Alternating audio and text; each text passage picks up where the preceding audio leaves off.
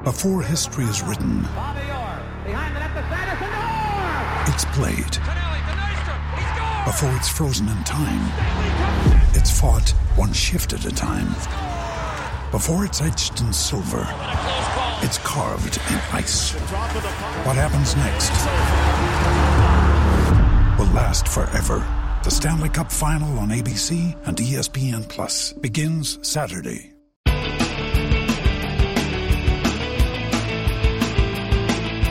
Hello, and welcome to New Books in Sports. I'm your host, Bruce Berglund. Each week we choose a noteworthy new sports book, and we interview the author. This week we are looking at the life of one of the most accomplished and most influential American athletes of the 20th century. Our guest is Don Van Natta, a Pulitzer Prize-winning national correspondent for the New York Times.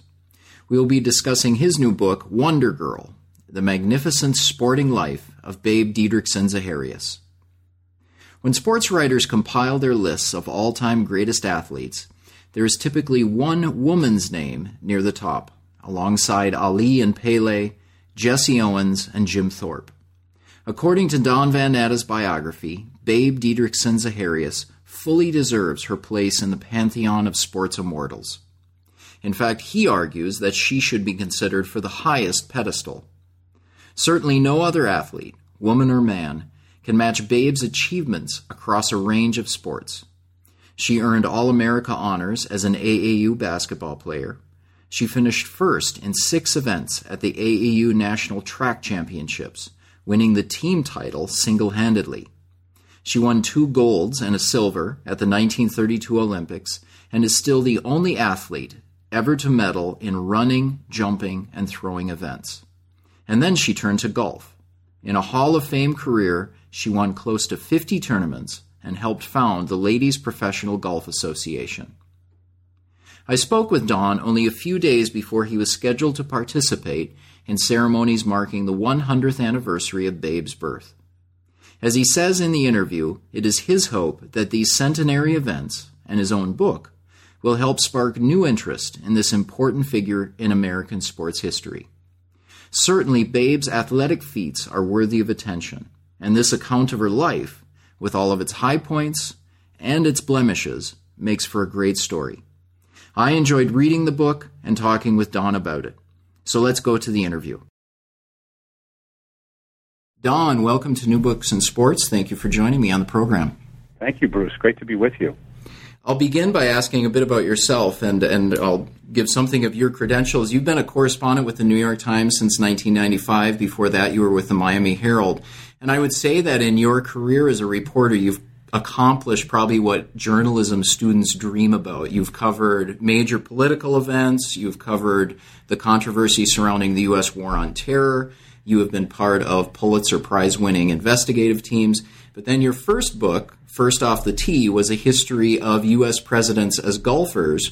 And now we have your biography of Babe Didrikson. So I'll ask you what draws you from the hard-nosed work of investigative journalism into writing about sports.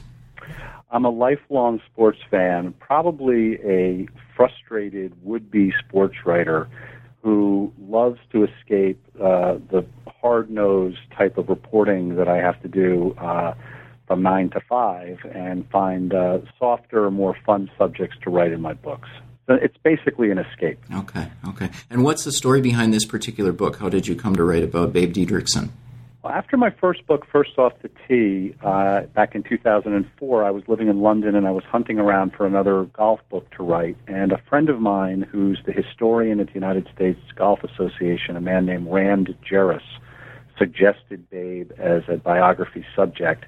Rand's hero is Babe Didrikson, and he said that he felt that there had not been a really terrific narrative-driven book about her wonderful life. And I only vaguely knew about Babe at the time. I vaguely recalled my dad talking about her years ago. And the more I looked into her story, the more inspired I became and the more motivated I became to write her story. Okay. And I'll start the discussion of the book by turning to your epilogue. In that last section, you describe the Babe Didrikson Zaharias Museum in Beaumont, Texas, her hometown. And it's clear that you have a fondness for a place where you surely spent a lot of time when you were researching. But at the same time, you express regret that this is an unfortunately overlooked place. So can you tell us about the artifacts and the sources that you found at the museum and how you use them for your book? Well, it's a great first question, Bruce, because actually the research for my book began in Beaumont in the fall of 2004. And one of the first things I did when I got to Beaumont was to visit Babe's museum. And I was surprised and a bit saddened to find that the place was empty on a rainy afternoon. Nobody had been there except me, and I was told by a lady who works there that is relatively common, that some days go by and nobody steps foot in the place. And I found it as a source of inspiration to try to tell Babe's story to a young generation, a new generation of readers. The place itself is fascinating. It's packed with Babe's gold medals from the Olympics, with many trophies that she won during her great golfing career, her golf clubs with her name emblazoned on the side, her Wilson and Company clubs with Babe Zaharias on the golf bag, great photographs. There's get well cards and letters that were sent to Babe during her cancer fight in the 1950s.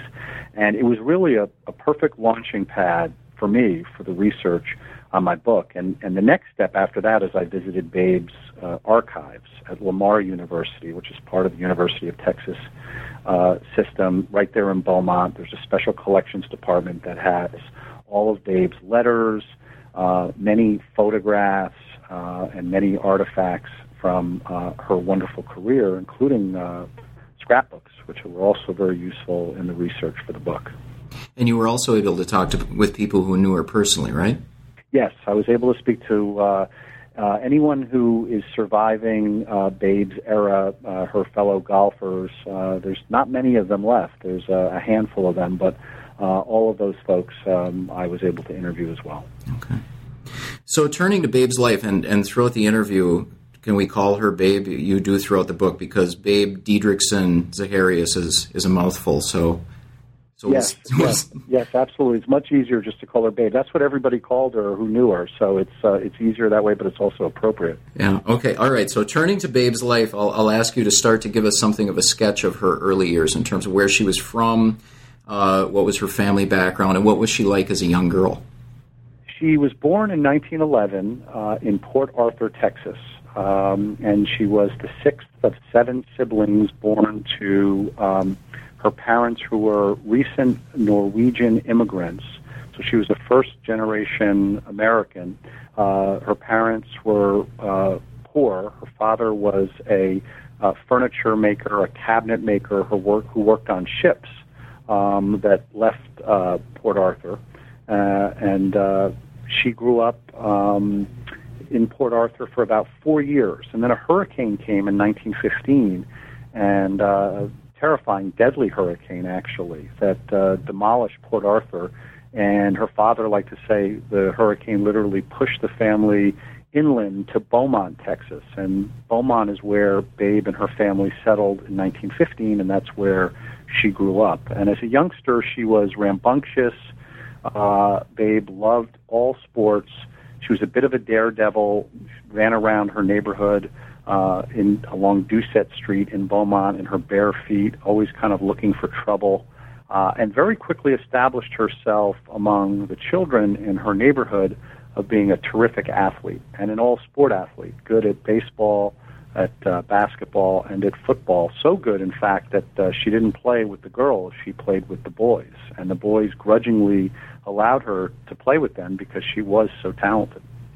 And how did she come to be known as Babe? Because that's there are a few bits of misinformation in her biography, and some of which she planted herself. Where did she get the name Babe? Yes, that was a great challenge of mine and of her previous biographers, is the fact that Babe told a lot of tall tales about her life to reporters. And the Babe nickname, it was reported in previous books and at the time that Babe was named after Babe Ruth, because Babe Didrikson hit so many home runs, as many as 5 in one game as a youngster in Beaumont. But that is not true. Babe was called Babe by her mother and father and by her older brothers and sisters when she was born, they called her Baby, and they shortened it to Babe, and that name stuck. Mildred is her first name, and very early on, her family felt that Babe was a more appropriate name for her than Mildred. So in reading these early chapters, when you described Babe growing up in Beaumont, playing sports with boys, I was struck at how familiar her story seemed. And I read those chapters, and I recognized young girls who are in my kids' classes in school, or one girl in particular who played on the Little League baseball team that I coached last year. And so this is common in just about every community today, that you have one or two girls who are tough, competitive, athletic, whom the boys respect as the best player around. So you see something similar, something familiar in Babe's early years, but what sets apart the story of Babe as a girl growing up in Texas in the early 20th century? Well, just the fact that in that era, girls were not expected to be athletes and not expected to be competitive. They were expected to play, if they were going to play sports, they were going to play sports where people couldn't see them sweat. There was no Olympics track and field team in the United States, for instance, until 1928 in Amsterdam. Was that team's debut. That's when Babe was 17 years old. And yet, society's expectations for young girls and for how they were expected to behave on playing fields, if they competed at all, was totally unknown to Babe. She was a self-taught athletic phenom who practiced the high hurdles, for instance, along Doucette Street, hopping hedges. And she did have some coaching in high school. She was a sort of all-sport phenom in high school, playing basketball. She was on the golf team, something that she didn't like to talk about. But she just had no idea that the way she was conducting herself was not the way society expected her to conduct herself. And one thing that you talk about is something unique about her, is that she saw sports from a young age as her path in life, as her way to get out of her family's humble circumstances. That's right. One of the amazing things about Babe's story is that at the age of 12 or 13, she decided that in her life she was going to become the greatest athlete that ever lived. What's amazing about that is she didn't say the best female athlete. She just said the best athlete. So at a very young age, Babe set out for herself an incredible goal, to be better than Jim Thorpe, to be better than the best athletes of her era, better than Babe Ruth, at a time when there were so few opportunities for a girl and ultimately a young woman to distinguish herself in that way. So Babe begins her rise in terms of gaining broader attention outside of her hometown by playing AAU basketball for the Employers Casualty Insurance Company of Dallas. And can you explain this system of AAU sports in the early 20th century and how it provided the first stage for Babe's talents?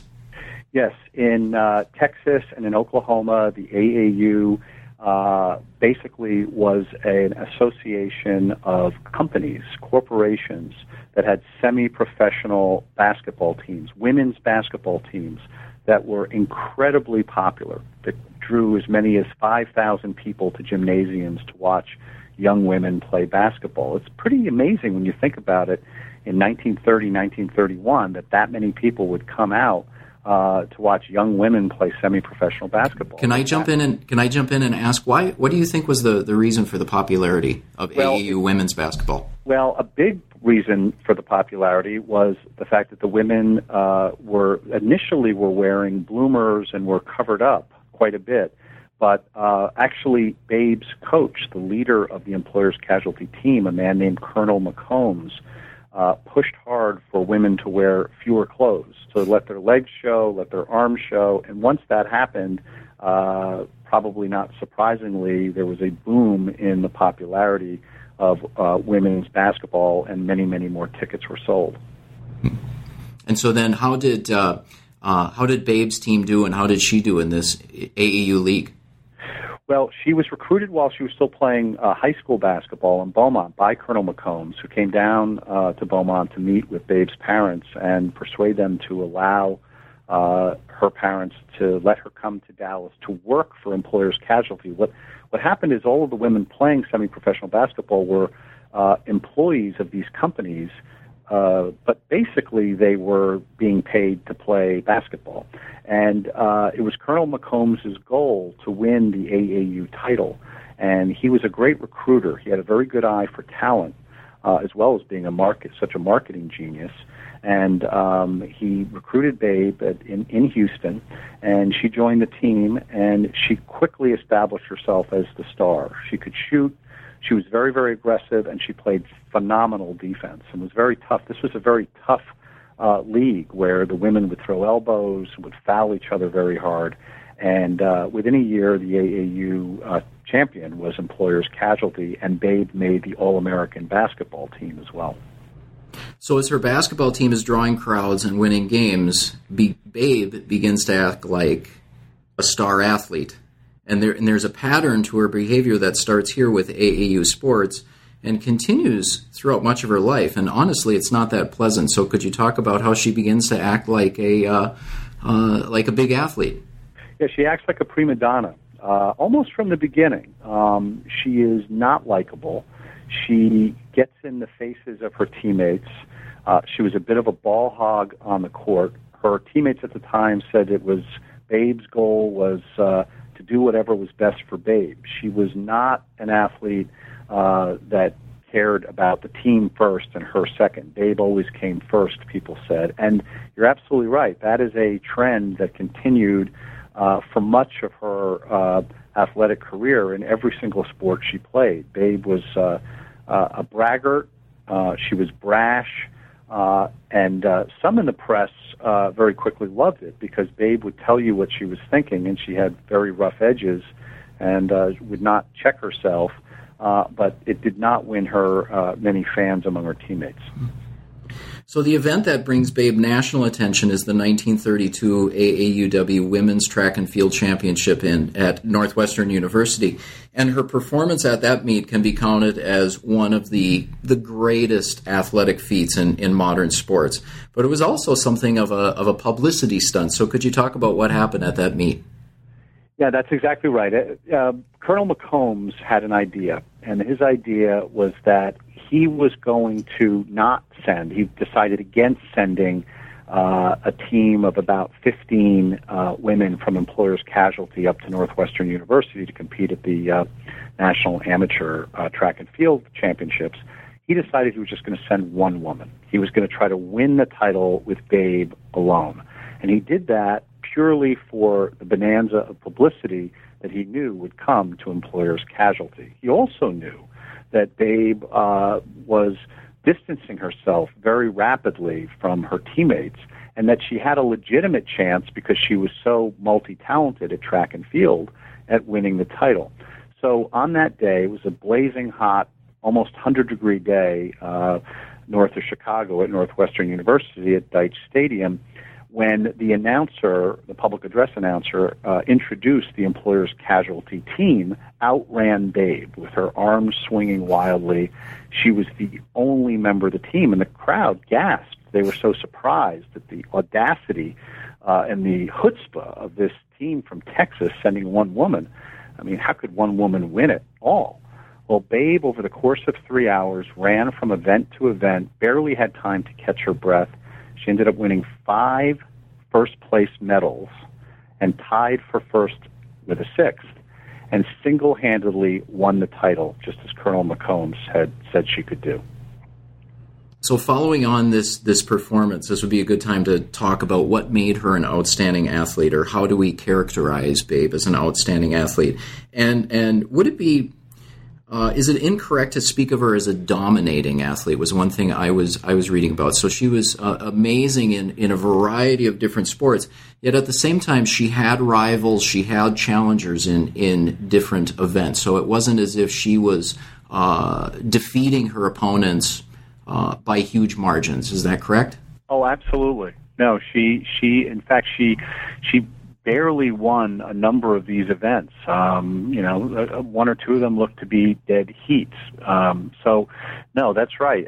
As strong as she was, and she had natural athletic gifts, but just as important was her work ethic. She worked harder and practiced longer than her competitors. And that's a very, very lethal combination, as any great athlete over the years has taught us. The Michael Jordans and Muhammad Alis, all of them, what they all have in common is they're very gifted. That old term, they're naturals at something, but at the same time, they also work harder, and that's what Babe did. She just practiced and practiced. And she seemed to have a competitiveness that was really distinguished her from her female opponents. Yeah, absolutely. She had a zeal to win. Winning was really the most important thing to her. There's a great quote from Babe, which I use in the very beginning of Wonder Girl, where she says, "I don't see any point in playing the game if you don't win. Do you?" And that summed up Babe's philosophy in life, and also as she competed. She was only going to play the game if she was going to win, and she was going to do everything possible to win.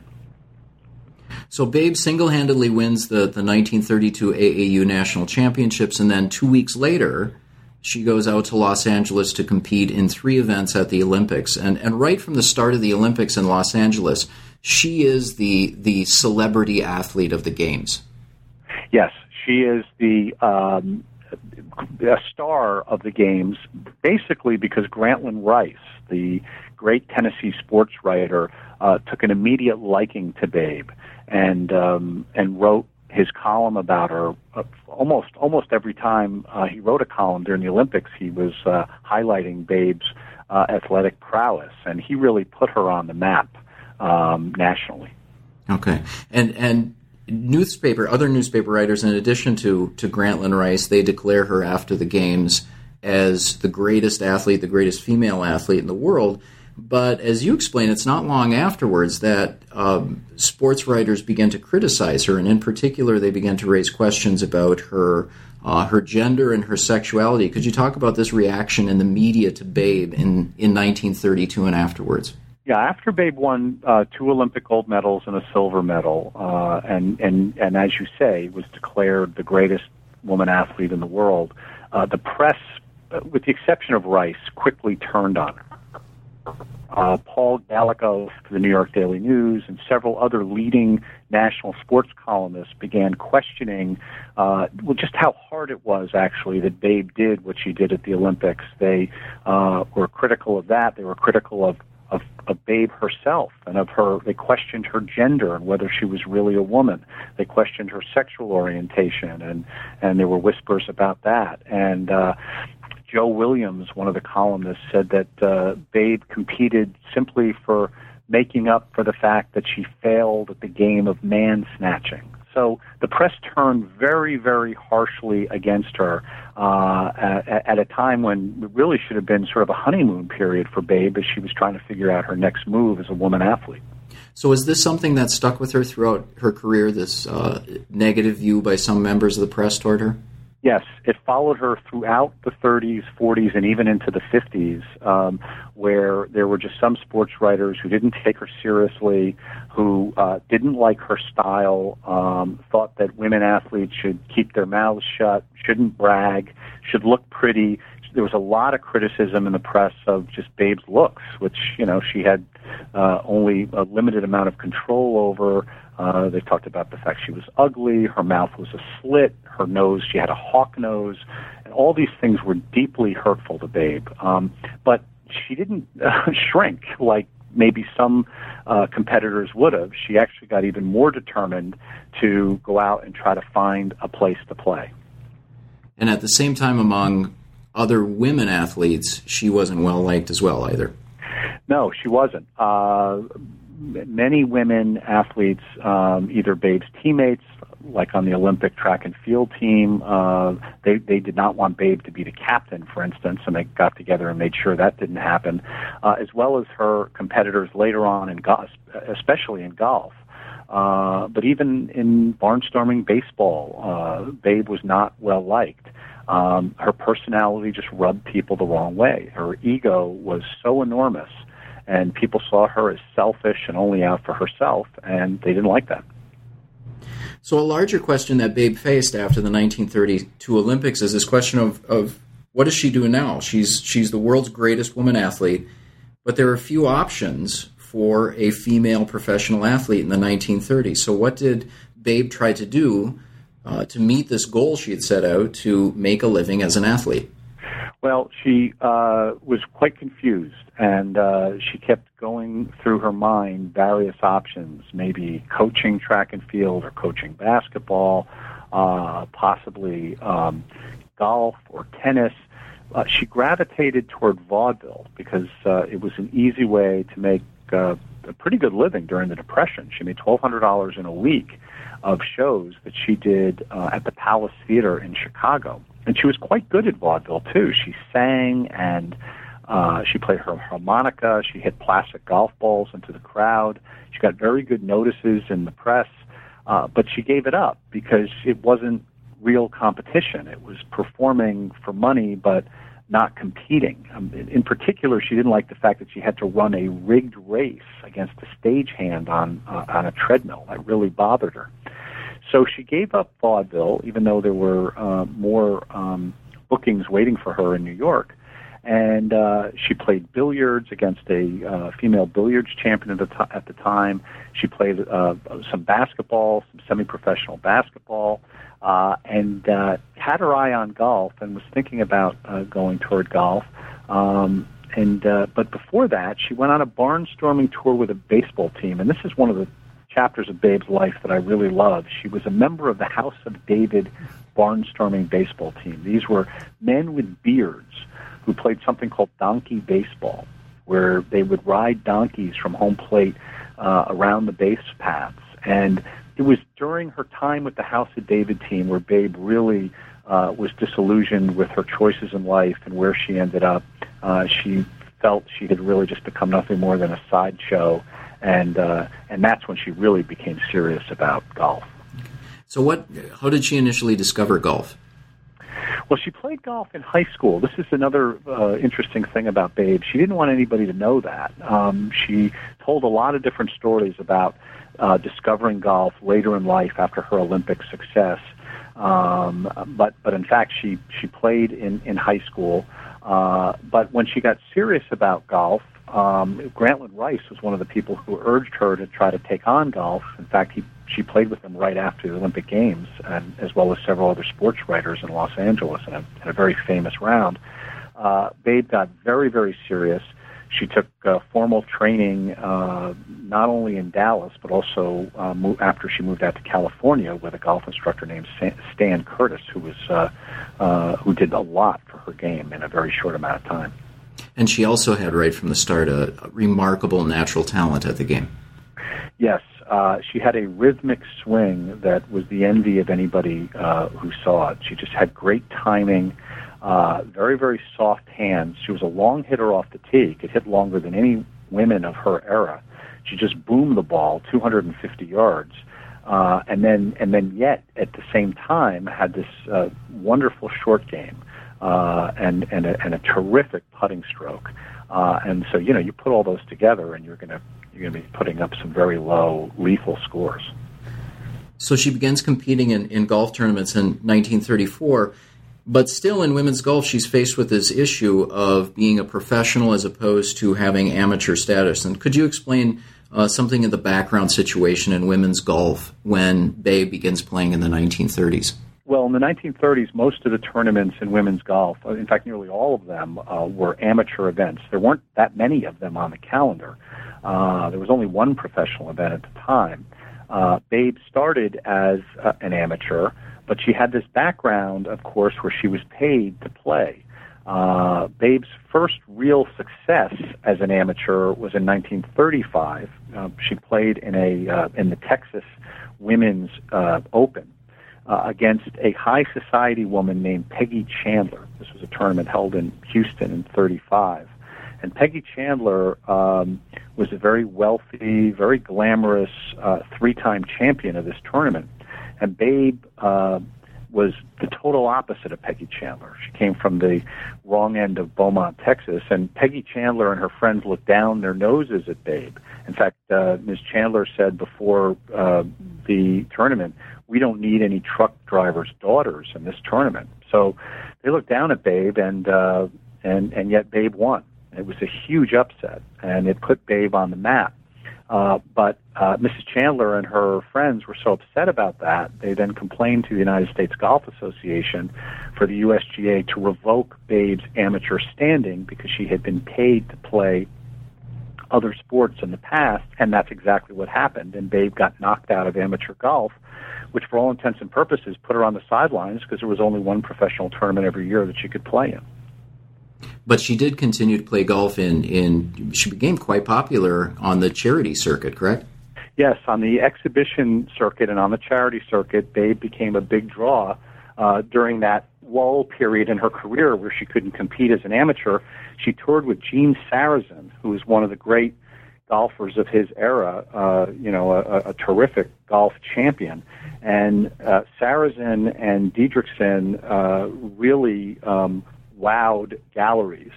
Babe took that vaudeville background out to the links and would tease Sarazen on the first tee. She'd make fun of him. She'd make fun of herself. She'd tease members of the gallery, and people just loved it. This is something they had never seen before. It was sort of a clown act or a comedy routine out on the links, and they loved the fact that this kind of new woman golfer was giving a hard time to one of the best male golfers of the era.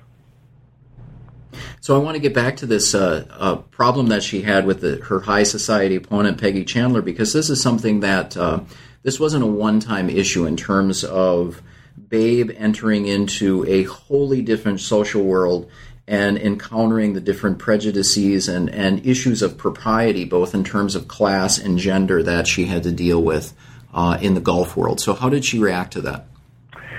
Well, not well. She had to sort of soften her image and change her image. Most of the women that were playing amateur golf at the time were married to wealthy husbands who supported them. Babe had no such thing. And she had to sort of look for ways to fit in to this more genteel, more gilded world of country club golf. And it just so happened that she met a woman named Bertha Bowen, who was from Fort Worth, Texas. Bertha Bowen was herself a high society, wealthy woman who belonged to the country clubs in Fort Worth and was an organizer of women's tournaments.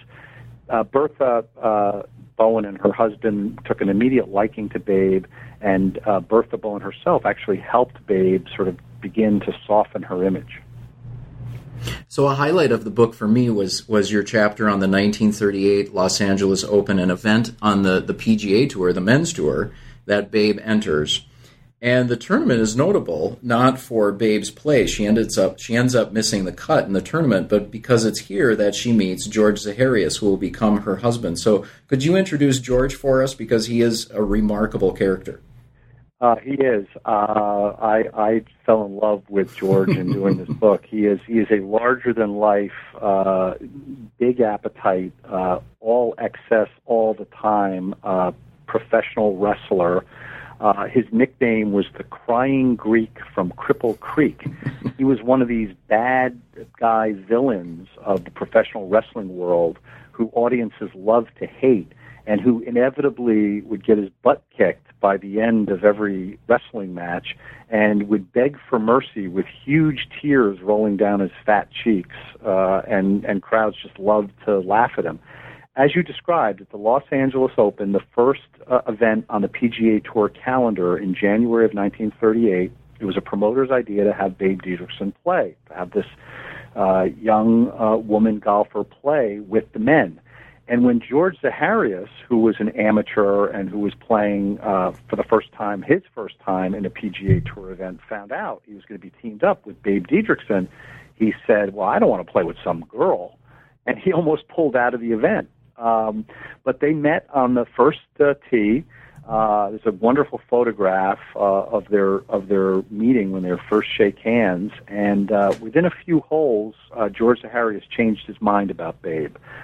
He didn't want to lose to her, and he didn't. He ended up beating her that first round, but he had another motive in beginning to charm her. He actually found her attractive, and she did him. And by the fifth or sixth hole, there was electricity buzzing between them, and they went out on a date that night, and they had a very fast, furious courtship. And just 11 months after that round and meeting for the first time, they were married in St. Louis. So then how did her marriage to Zaharias affect her golf career? Well, it was a huge help because he was extremely wealthy. He was paid big money for his wrestling performances, and he was beginning to become a wrestling promoter, a big-time wrestling promoter in St. Louis as well as in California. And so she finally had a husband who had the means to support her golf dreams, and they played it for all it was worth with the press.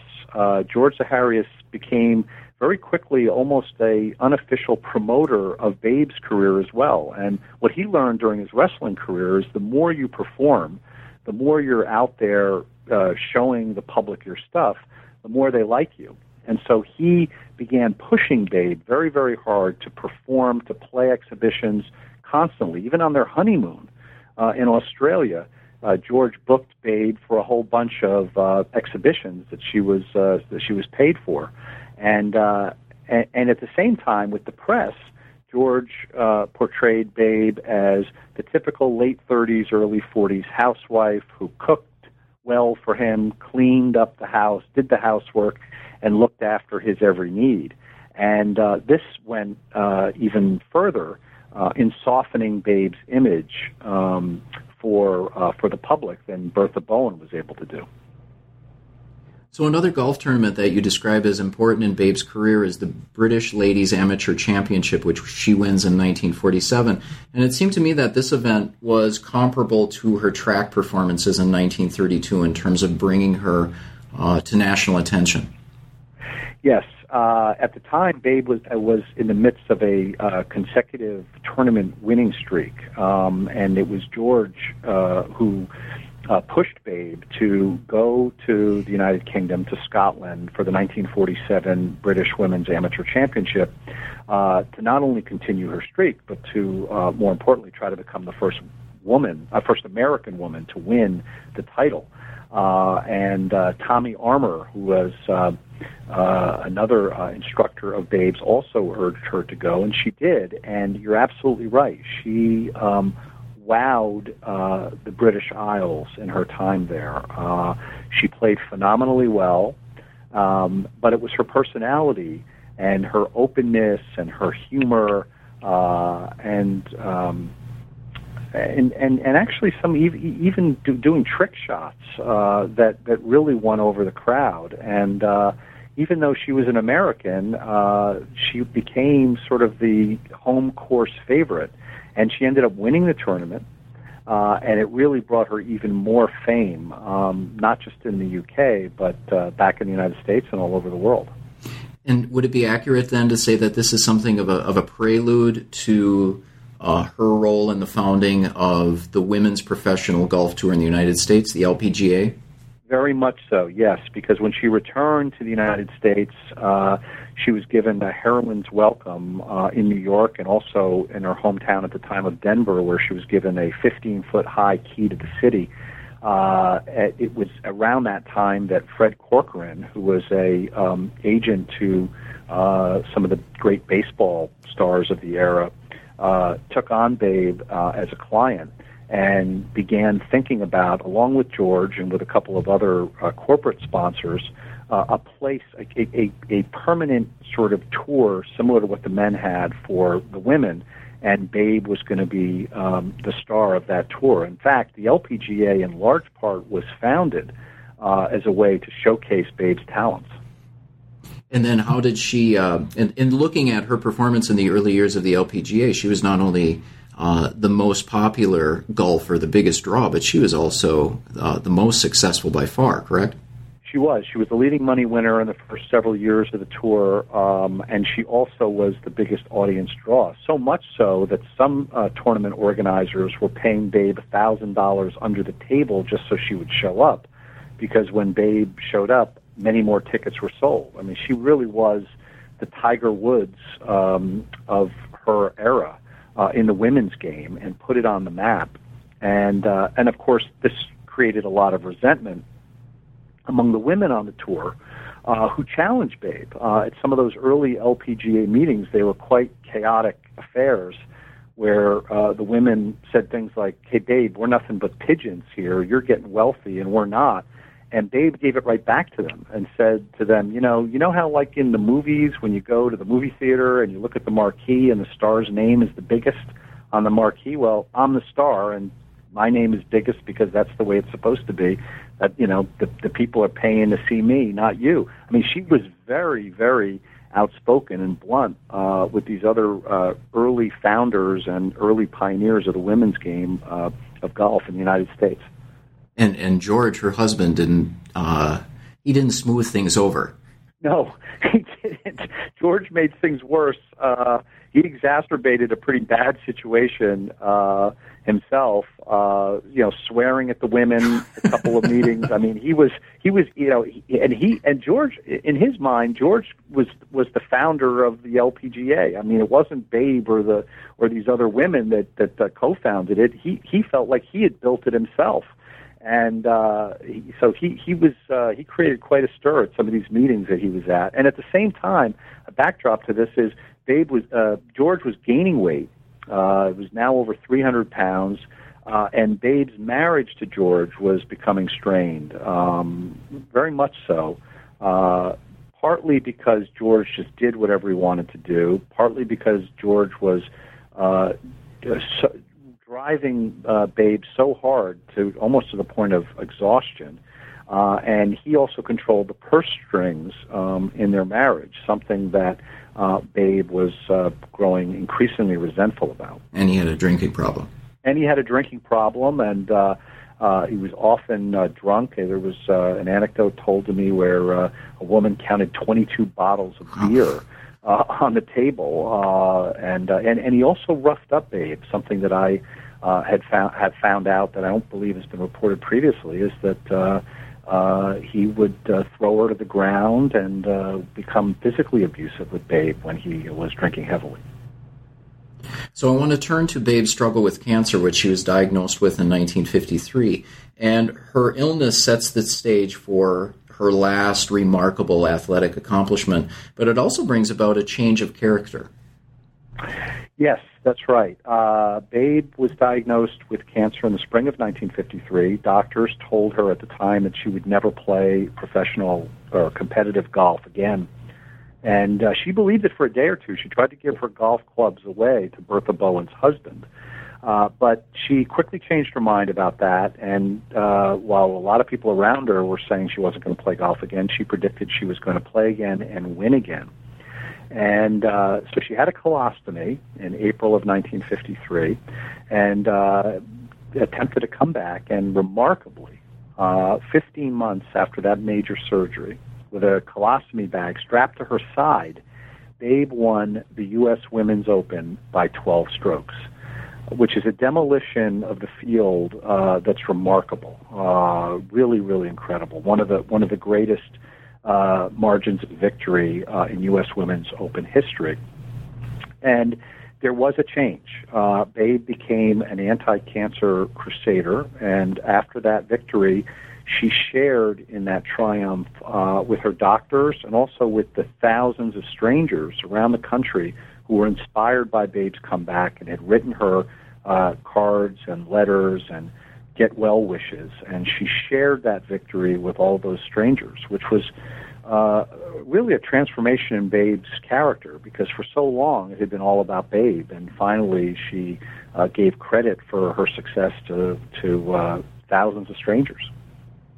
And she continued to compete after her victory in the Open, and even though people suggested to her that she retire. So what was it that drove her to continue to compete after her cancer surgery? She saw it as a way to buck up other people with cancer, trying to live normal lives with cancer. She really saw herself as a role model. And in many ways she was. At the time, in the 40s and 50s, when most public figures got cancer, they were not public about it. The public didn't know that Babe Ruth had cancer until after he died. Babe Ruth and his family kept it a secret, and nobody knew it until after his death in 1947. Babe was very open, very public about her cancer, raised money for cancer research. She went to the White House to raise money alongside President Eisenhower and his wife, and she felt that her continuing to play was important as a role model and for other people to give them strength who were battling the disease. So I'm going to pass over Babe's final illness and her death in 1956, but I do want to compliment you on these final chapters because I found them to be sincerely moving. You really did a masterful job in presenting Babe and George as characters in the preceding chapters, so that it was truly touching and sad to read about her decline and his response to her illness and death. I found those to be quite moving chapters that you wrote. Well, thank you. That's nice of you to say. I appreciate that. But turning from the end of her life, I want to ask you about her legacy. And the last paragraphs of the book just juxtapose the humble, overlooked museum to Babe that you described earlier with, next to it is a soccer field, and you describe a visit to the museum, and you wandered out into the park, and you see these 8- and 9-year-old girls playing soccer. And you write at the end, it would be lovely if a few of these girls did know Babe's name. And so I'll ask you, in your view, what is the role that Babe Didrikson had in the history of women's athletics? Enormous. It cannot be overstated. Babe was a pioneer in so many ways. I believe that she's one of the founding mothers of Title IX, of giving young girls and young women an equal opportunity to compete in any sport that they choose to compete in. And it was Babe's great desire to play all sports that I believe helps young girls today and young women today play in any sport that they choose. I mean, Babe's lesson, I think, for girls today is to never give up, never let anybody tell you who you are or who you can be, and work hard and have fun and do what you want to do. And those are profoundly important lessons today. But the fact that Babe did those things in an era when it was almost impossible for a woman to do them makes her story even more remarkable. So I want to ask a related question, and as you talk about the end of the book, observing these 8- and 9-year-old girls playing soccer, at which we see all over the country, all kinds of sports are open to girls now. There's women athletics in college, even professional leagues. But I was thinking about this in reading, how would an athlete of Babe Didrikson's gifts fit into today's much more developed world of women's athletics? In other words, would Babe Didrikson, have become a standout athlete today when there are thousands of girls competing and training in sports? I believe that she would have, because of her natural athletic ability combined with her incredible work ethic. However, it might have been more difficult for Babe to become an all-sport athlete because, as you know, when a girl becomes good at one particular sport, that's what she sticks with. That becomes her specialization. And sports now are very regimented, and as soon as any young person, whether they be a boy or a girl, proves their talent at one thing, that's usually what they stick with. Certainly there are some young girls and young women who play maybe 2 or 3 sports, but that's rare. And Babe played all those sports out of necessity. She tried them all because she was trying to find a place to make a living. And you raise a great question. One of the things that I'm struck by is that in American sports in recent years, a two-sport athlete, a male two-sport athlete, is something that really fires the American imagination. Look at Michael Jordan, for instance. He's the best basketball player of all time. Well, he decides to go play minor league baseball in Birmingham, Alabama for a year.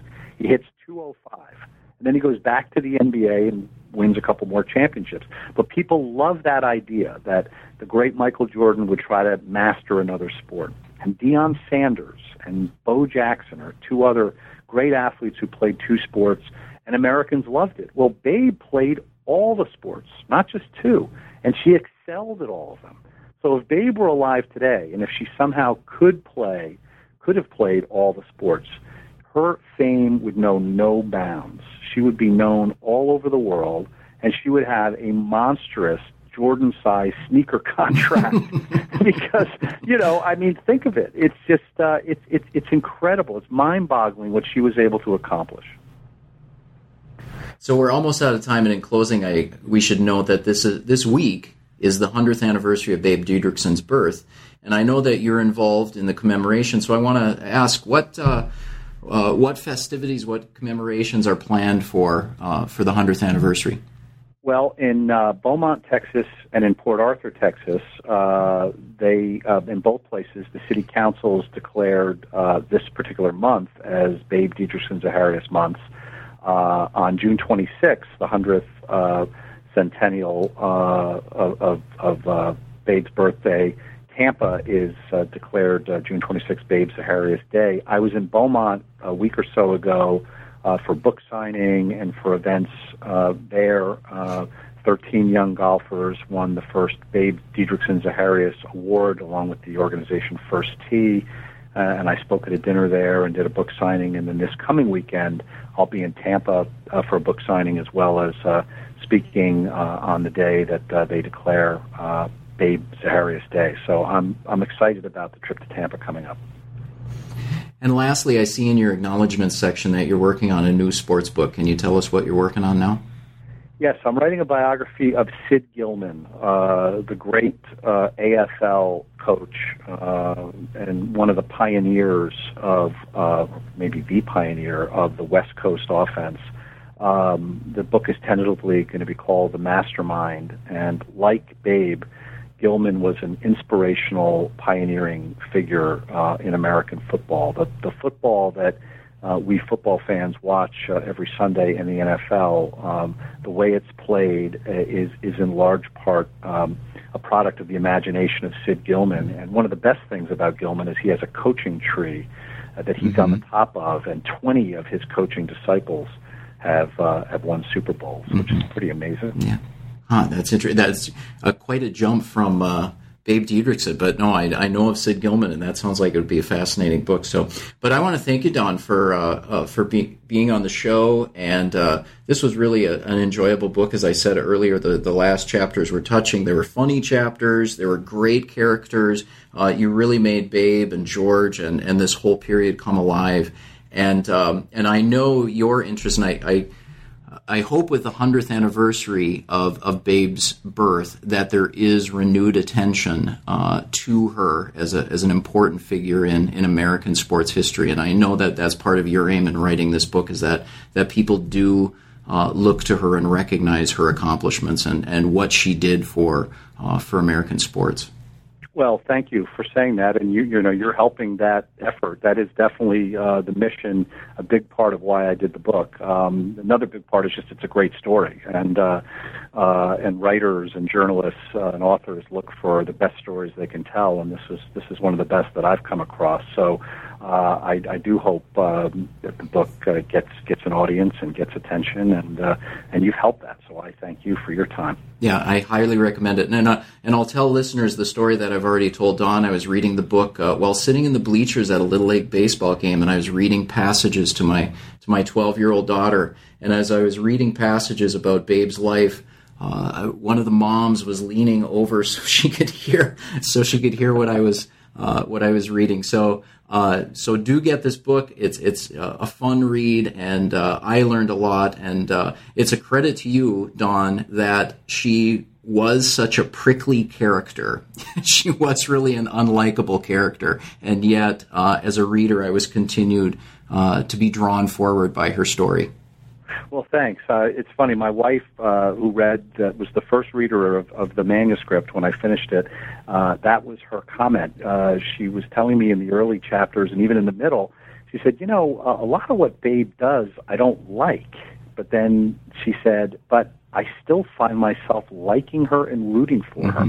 So it was a challenge as a writer, but I didn't want to sugarcoat it. I didn't want to write a hagiographic account of Babe. I really wanted to tell her story as truthfully as I could. And she was a tough person to like, but the way she was, in large part, was the fuel of her success. She needed, I think, to be that way to be as great as she ended up being as an athlete. Well, congratulations again on the book, and thank you for appearing on New Books in Sports. Thank you, Bruce. I enjoyed it very much. You have been listening to an interview with Don Van Natta about his book, Wonder Girl, The Magnificent Sporting Life of Babe Didrikson Zaharias, published in 2011 by Little Brown and Company. New Books in Sports is part of the New Books Network, which offers more than 70 channels of podcast interviews with the authors of new publications. You can find podcasts on new books in art and history, technology, and world affairs. If you like what you heard here, please link to the Facebook page for New Books in Sports, where you can give us your feedback, get announcements of new interviews, and find links to thoughtful sports writing from around the world. I'm your host, Bruce Berglund. Thank you for listening, and enjoy your week.